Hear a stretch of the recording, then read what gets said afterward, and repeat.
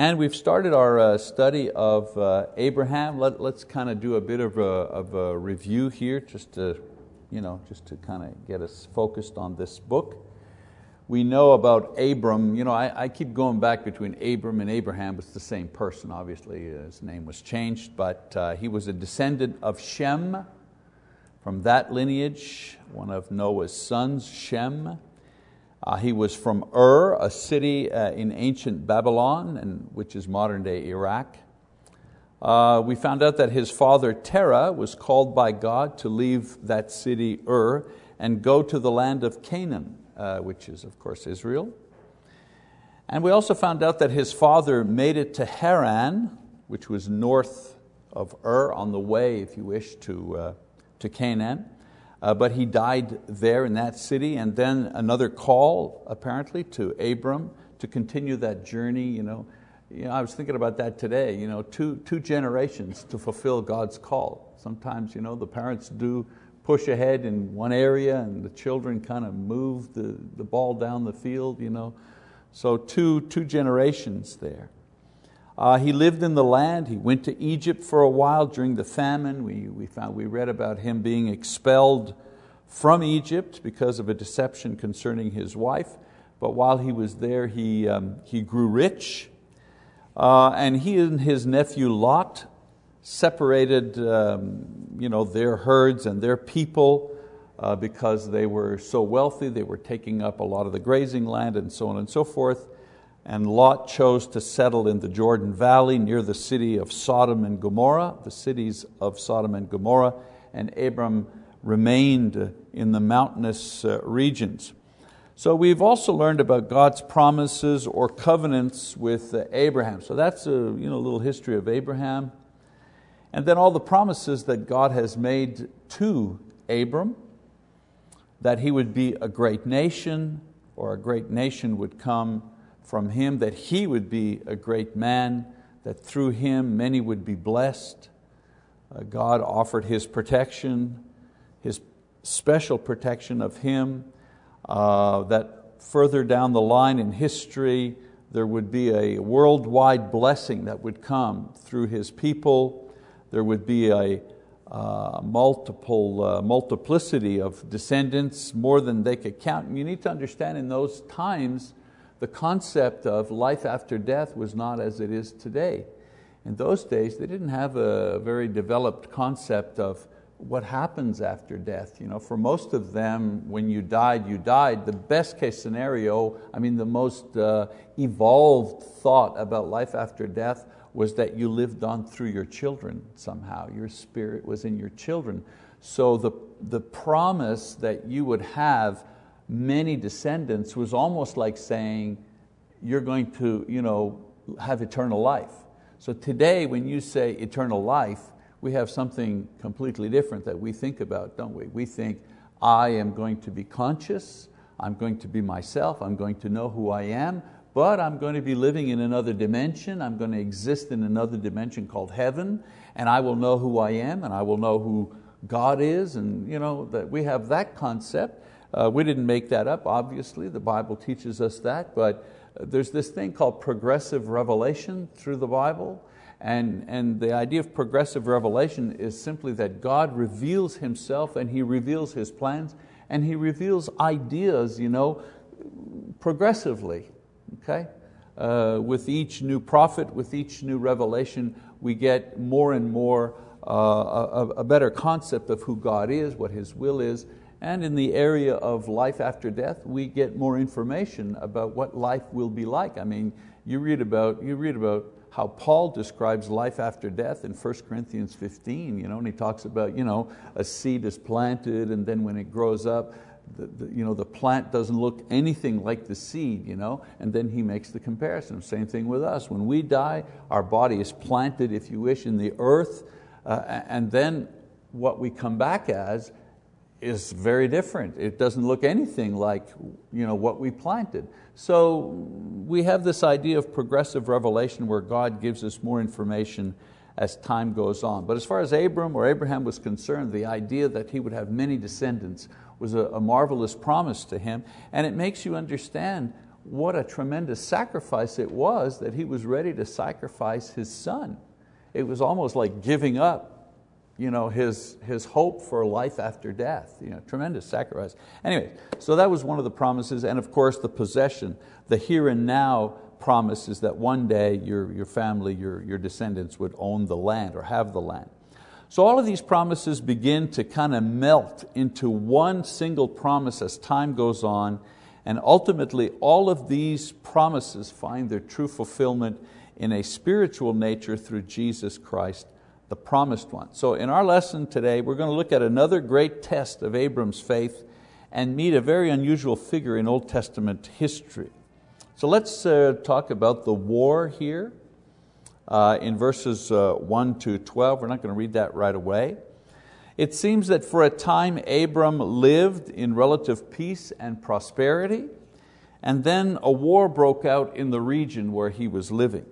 Apparently there was a group of 5 city-states, each with their own kings, scattered in the Jordan Valley, of which Sodom and Gomorrah were 2 of those cities.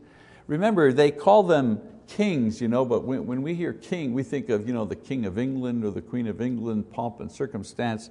You could almost say chief, very tribal. So a king was the leader of a particular group, but we're not talking necessarily about millions and millions of subjects. Local chieftains, if you wish, local kings. So these 5 were in subjection to a powerful northern king called Kedorlaomer. It's a hard word to say. Kedorlaomer, who ruled with the help of other local northern chieftains. So these city-states, if you wish, these chieftains, these kings were always at war with one another. And what was happening is this arrangement of paying tribute to the northern kingdom, that worked for about a dozen years. It was just simply extortion, that's all. You pay us taxes or else we go kill you. It's a simple bargain. So for 12 years they did this. But as the Bible says, in the 13th year, the 5 kings in the valley revolted. They refused to pay any more money to the northern kings or to submit. So this provokes an attack by the northern king and his allies. And so the verses 1 to 11 describe all the cities and towns the northern kings destroyed on his way south. And the reason he's doing that is he's destroying all the towns on his way south because he doesn't want anybody to attack him from the rear. He's on his way down to destroy these particular ones here, but on the way down he destroys everybody else. Okay? So finally he arrives in the valley and he totally defeats the 5 valley kings, and during the looting and the pillaging they take Lot, Abraham's nephew, and his property, and they make off with them. So Lot was now living in Sodom, but somehow he remained a righteous man. We read about him in 2 Peter in the New Testament, chapter 2, verse 8, where it says that his righteous soul was grieved by the things that were going on around him. So he was a righteous man living in a very wicked place. And so God would not allow him to be taken prisoner. So now we'll get to our portion of scripture that I want to read, chapter 14, beginning in verse 13. It says, "Then a fugitive came and told Abram the Hebrew. Now he was living by the oaks of Mamre, the Amorite, brother of Eshcol and brother of Aner, and these were allies with Abraham. When Abram heard that his relative had been taken captive, he led out his trained men born in his house, 318, and he went in pursuit as far as Dan. He divided his forces against them by night and his servants and defeated them and pursued them as far as Hobah, which is north of Damascus. He brought back all the goods and also brought back his relative Lot with his possessions and also the women and the people." So Abram finds out about the war and the capture of his nephew, and he prepares his men for battle. He's a chief too. He's a chief. He's referred to as Abram the Hebrew, notice. And Hebrew at that time meant certain things. First of all, it meant one who came beyond the river, beyond the Euphrates, as a way to distinguish him from the Canaanites. So beyond the northern part was the Euphrates River. So they knew he came from beyond, he came from, here's the river, and he came from over here. So he came like this, across the river and down. So the Canaanites would refer to him as the one from beyond the river. Okay? That's where the idea of Hebrew comes from. Also, he was a descendant of Eber, who had many descendants among Arab tribes. Hebrew, Eber, you see the connection? And then also the reference was to a moving tribe, a way to refer to any group of nomads at the time. So the word Hebrew evolved. Eventually it came to refer exclusively to the descendants of Abram. So at first it was just a way of referring to him as someone who came from a different place, who was nomadic in his existence and so on and so forth, but eventually it stuck, and so all of his relatives, descendants rather, were referred to as Hebrews. He also was a chieftain. He was also a chieftain, capable of mobilizing a good number for battle, but he was certainly outnumbered by the northern kings. His strategy was surprise, his strength was from the Lord, and like Gideon and David, he won a great victory on that day. And it doesn't go into a lot of details how they did things, we just know that he won. There's no mention of this battle in ancient records, but we need to remember that pagan kings never described their defeats. So if you study the history of pagan kings, they always had a lot of description about their wonderful victories, but there was very little about or nothing about their defeats, and that's nothing new. Revisionist history continues yet to this day, right? So even Second World War, the guilty parties in the Second World War, slowly but surely, like Japan for example, slowly but surely are changing and expunging from the history books some of their worst atrocities. So revising history is nothing new. It's been going on for a long time. All right, so after the victory, we have the appearance of one of the most unusual persons in the Bible, a character or a person called Melchizedek. So let's read verse 17.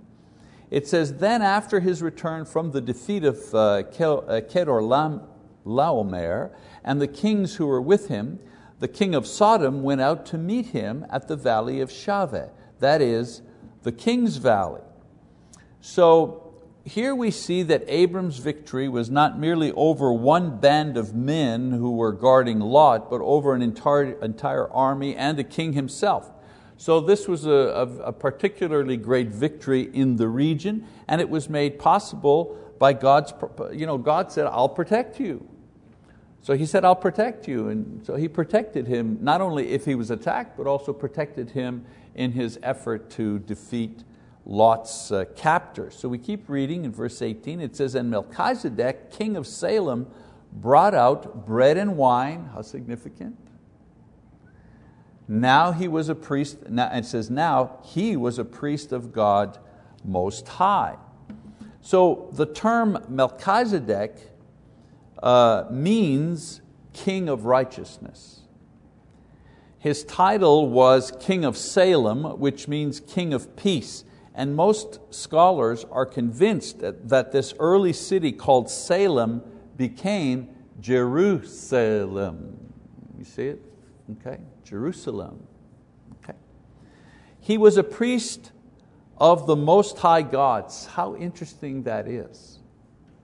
Which means that somehow, and we don't know how, he worshiped the same God that Abram worshiped and was recognized as a priest to God even by Abram at the time. Remember, this is long before Aaron was appointed priest and the Aaronic priesthood began and all the rules for the priests and so on and so forth. This is way hundreds of years before this.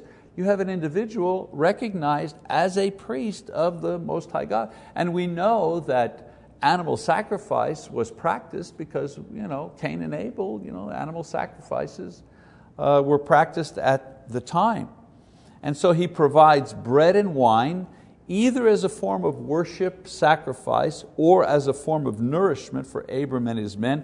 If it was simply nourishment, it meant he was rich. To be able to provide food for 300-400 people meant that you were a wealthy person at the time. So let's keep reading. It says, he blessed him, meaning Melchizedek blessed Abram.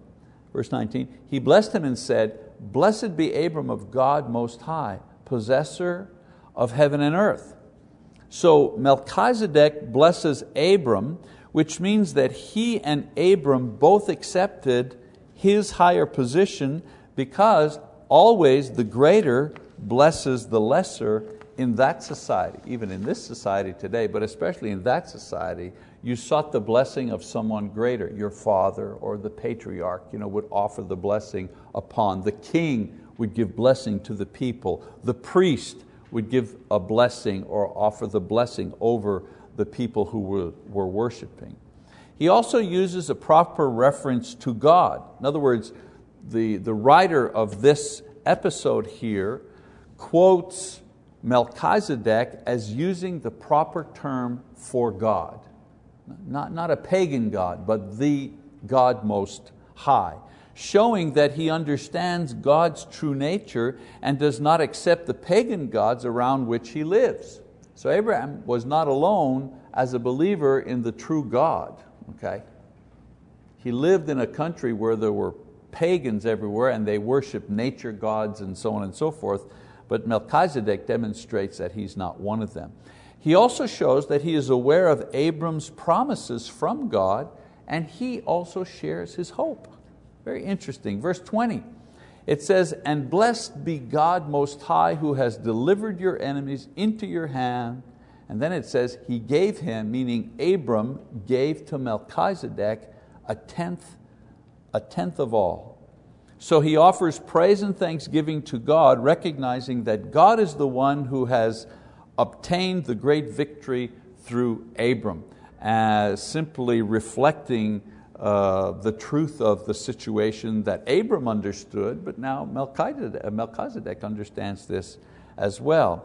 And then it says, Abram gives a tithe or a portion of all the spoils to Melchizedek. So this is a mark of respect and submission and agreement.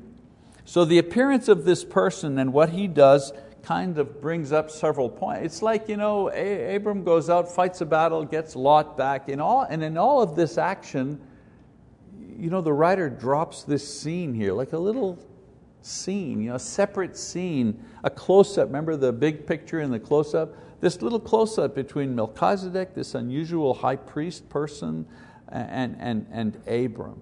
Okay? And there's a reason for this. First of all, we see that what we have in the Bible is not the sum total of all of God's work with man. We don't know everything that Abram did. We don't know everything that Isaac did. We don't know everything that Jacob did. We don't know everything that Jesus did. Now the Bible contains all the reliable information about these people, but it doesn't contain all the information concerning these people. We have enough. We have enough to know about God. We have enough to build our faith. We know enough to be saved, of course, and be godly. But we don't have all of the information about everything. So Melchizedek was a priest. He worshiped the true God. He was recognized as such by Abram, but the Bible doesn't say how he got there. That's the thing. We don't know. Where did he come from? Did he worship in a temple? Was he the priest? Did he offer sacrifice? Were they friends? We don't know that. He just kind of pops in and pops out. Fascinating thing. Now, Melchizedek is a type of Christ as a high priest. I want to explain that sentence. God uses what I call the billboard method in order to teach us. A lot of ways to teach us, through miracles, through teachings, right, commands, so on and so forth. But He also uses this method called billboard. He will announce or He will billboard what is coming ahead, and He'll do it in a variety of ways. The example that I give is when our kids were young and we were traveling between Montreal and Oklahoma, going to school, stuff like that.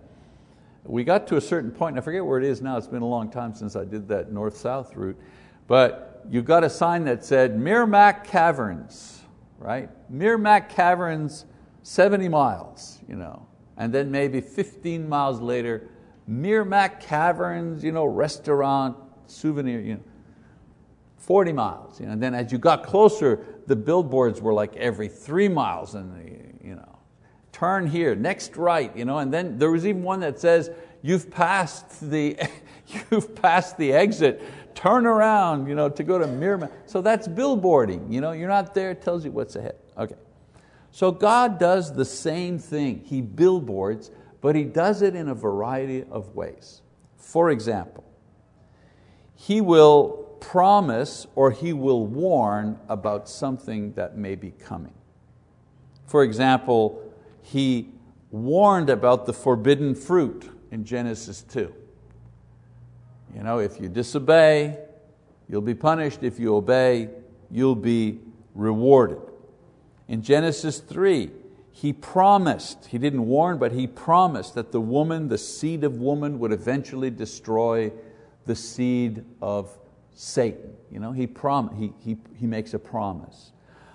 In the flood, He warns. He warns the people something bad's going to happen. He tells Noah to start building a warning. They have 120 years, but it's a billboard. And then the rainbow, that's a promise. When you see this, it's a promise that I will not destroy the entire earth. So that's one way that He billboards, either with a promise or a warning. Another way that He billboards is by sending a prophet to teach or to warn or to encourage or to announce. For example, Jeremiah came along and he told the people that they would be in captivity for 70 years, sometime in the future if they didn't repent. So he sent a prophet to give a message. That was a billboard. John the Baptist, his billboard was like the Meermac Cavern that says, exit now. Well, John the Baptist was a billboard that said, all those promises in the past, they're going to be fulfilled now. Get ready now. The kingdom is here. Okay? So that's another way that God billboards. Another way is He provides a type. Okay? A type is a person or a thing or an event that resembles or personifies something that will come in the future.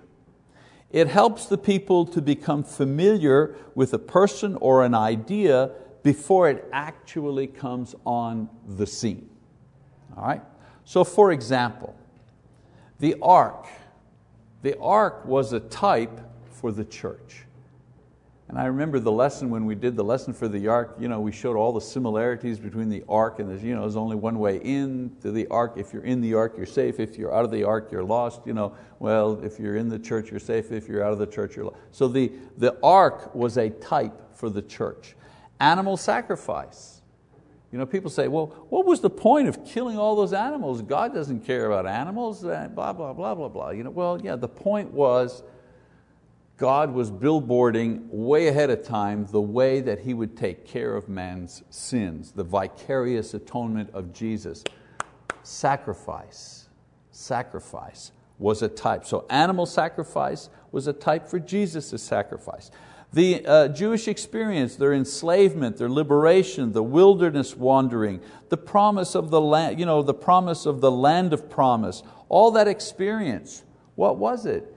Well, it was a type for the Christian experience. The journey that we make from lostness to salvation, through faithfulness to final glorification in heaven. So the experience of the Jews, why do we read about the Jews? Why do we go through the Old Testament for these stories? Because they're types. We find out how God the Father deals with people, and most specifically the Jews. And so it tells us how He will deal with us. All right? The promised land, well, that's an easy one. A type for heaven. And of course, we talked about prophets. Elijah the prophet, he was a type for John the prophet, or John the Baptist as a prophet. Okay? So the point I'm making here with all of this is that Melchizedek is also a type, but a very specific and special type. He is the type for the eternal priesthood of Jesus Christ. Everything I've said so far is leading up to that particular sentence right there. I'll repeat it again. Melchizedek is the type for the eternal priesthood of Jesus Christ. Now someone would say, well, why isn't Aaron the type? After all, Aaron, we know a lot about him, we know about his family, we know about his sister, we know about his experiences and so on and so forth. Why isn't Aaron the type? Well, Aaron, Moses' brother, he was a priest. He was appointed by God, and he served as a type and a model for all the priests who offered animal sacrifices under the law of Moses. So he was a type for those people. But Aaron was not a good model to serve as a type to billboard the coming of Jesus and His work as a high priest, offering not animals as a sacrifice, but himself. Why? Well, Aaron was sinful, so he's not a good type for Christ. Aaron was weak and would eventually die, so he's not a good type for Christ. Aaron had to continually offer sacrifice each and every day for the people, and once a year for himself and the people, so he was not a good type for Christ. So the Old Testament needed a better type to prefigure the role of Jesus as the high priest, needed a type that was perfect, a type that was eternal, a type that was superior. So God was not going to prefigure or to serve as a type for Himself, so Melchizedek is the one that serves as His type. So now I'm going to ask you to go to Hebrews chapter 7 to explain this, okay? Because you'll say, well, wait a minute, if Melchizedek was a man, well, he certainly wasn't perfect. And if he was a man, he certainly, like all men, died. And if he was a man, he had weaknesses and so forth. Why him? So let's go to Hebrews chapter 7 and let's find out why. Hebrews explains how this is so. Like I said, he's only a man, but the way the Old Testament describes him allows him to carry the cloak of the eternal high priest who would come later. So in verses 1 and 2 we read, "For this Melchizedek, king of Salem, priest of the Most High God, who met Abraham as he was returning from the slaughter of the kings and blessed him, to whom also Abraham apportioned a 10th part of all the spoils, was first of all, by the translation of his name, King of Righteousness, and then also King of Salem, which is King of Peace." So first of all, the titles that the Bible gives him, King of Righteousness and King of Peace, will ultimately be fulfilled by Jesus. So in the Old Testament, the writers, through the agency of the Holy Spirit, refer to Him as the King of Righteousness and the King of Peace. All right?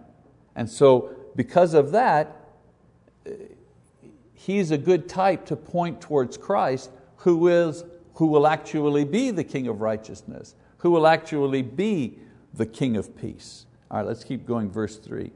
"Without father, without mother, without genealogy, having neither beginning of days nor end of life, but made like the Son of God, He remains a priest perpetually." Well, did Melchizedek actually not have a mother and father? Well, of course not. Was he an eternal being? Well, of course not. We know that he wasn't that, he was just a man. But the fact that the word doesn't mention his genealogy doesn't mean that he doesn't have one.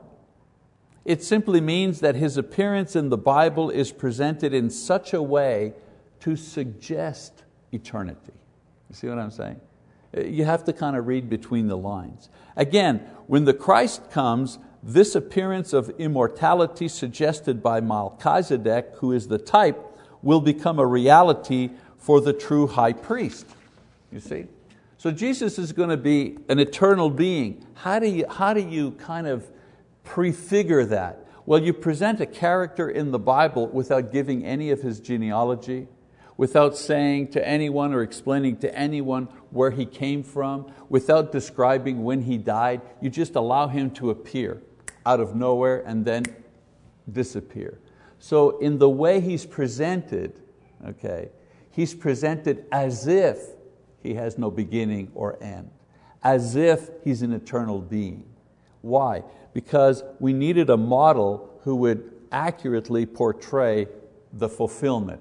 We know that Jesus is an eternal being. We know that He is divine. So you get the point I'm trying to get across here. All right, let's read the last part in Hebrews.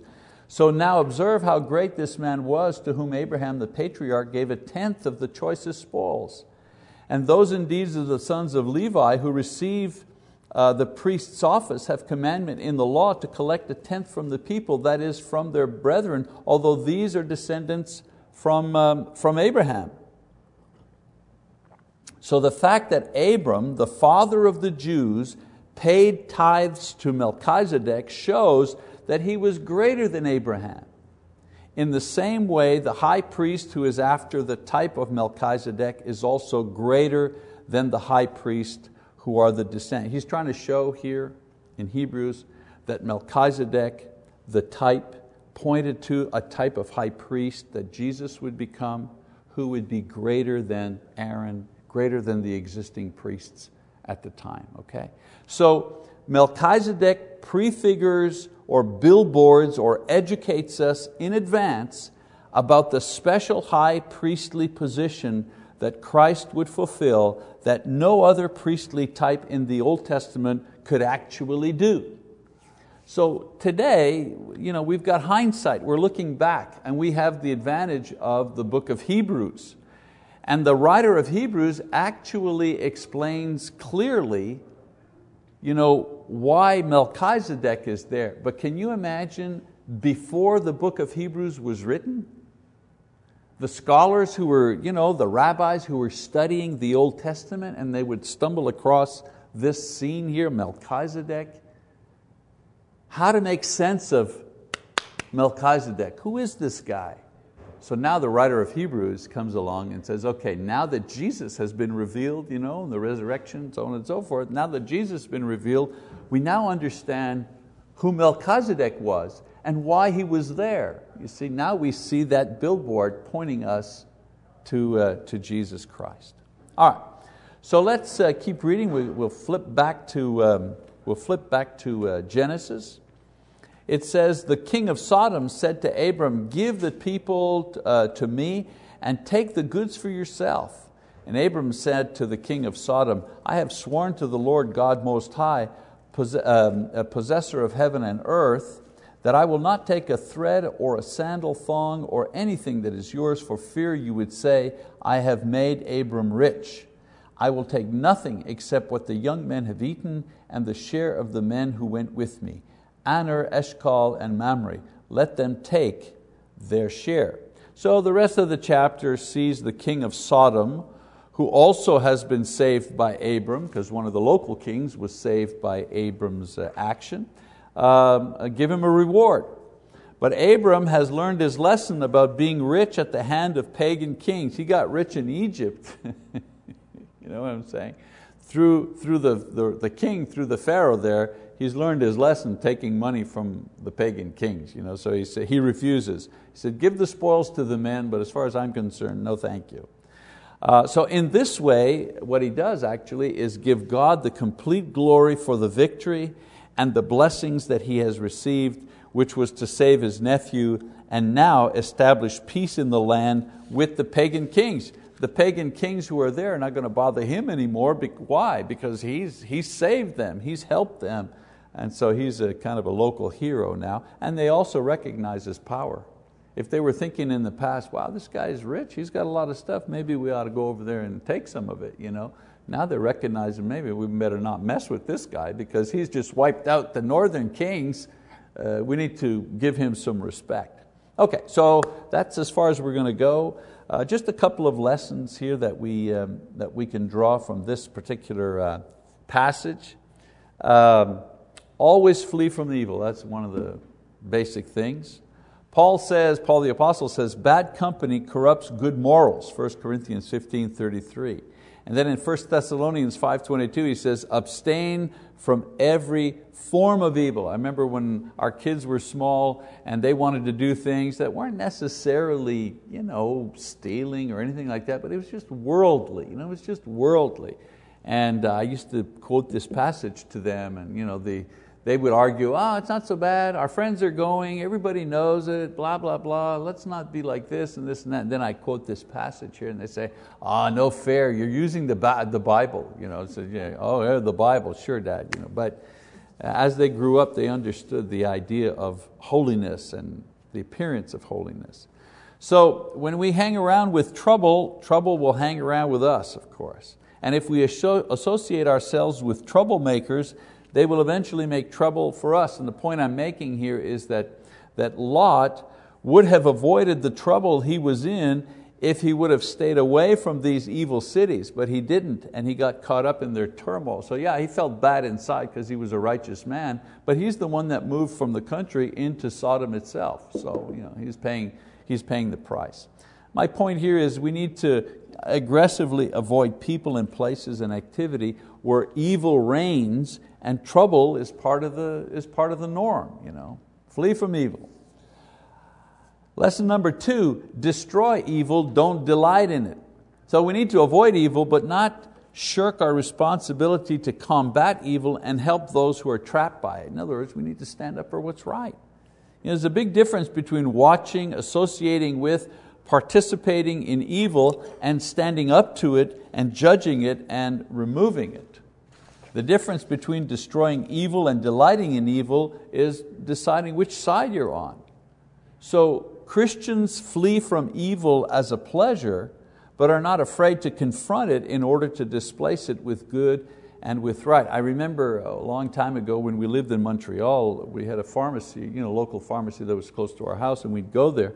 And they had, you go to the counter, and they had right below the counter there, they had a magazine rack, and they had all these porn magazines, Playboy and all these things. They're right there, right in front. And so we had 4 little kids, and Lise, bless her soul, where's the pharmacist? And she brought them over and she said, I have 4 children that come here and pick up things for me. And I said, you've put this thing right here in front of them. I said, I'm not telling you, you have the right to sell what you want to sell, but you have to put this right here, And he kind of blew her off and said, well, if you don't like it, and she said, fine. She said, I will never step foot in this pharmacy again if that's what you want. Fine, Well, a couple of weeks went by, and I happened to go in to get something, and looked around, and sure enough, those magazines, they were still in the store, but they were in the back of the store with the other stuff, and the people who were consuming that product, they knew where it was, they knew where to get it if they needed it, but it wasn't fully exposed to our children and ourselves. My only point was, sometimes you just got to step up and confront something which is evil. And then finally, God is a patient teacher. Amen to that. In my life, surely in your life, right? Abram had a lot of lessons to learn in order to become the man that God wanted him to be as the father of the Jewish nation, and he's the type for all Christians who would be saved by faith. And so even though he failed in Egypt, and now he succeeded in this battle and would later fail again several times in his life, God was a patient teacher in bringing him to full maturity. So God has an image of each one of us as well, because, and here's the punchline for our whole lesson, we are the types. We're the types for faith, for courage, for perseverance, for purity. We're the types for our children and our grandchildren and our brethren and our neighbors and our co-workers, and so we're the types. Because it's an old story. People may not read the Bible, but they read you. They read you and I. So God is patient to teach us all of our lessons until we, like Abraham, reach our full potential and our perfection in Jesus Christ. He is normally more patient with us than we are with us. I lose patience with myself a lot faster than God will lose patience. All right, so that's the story on Melchizedek. That's it for this time.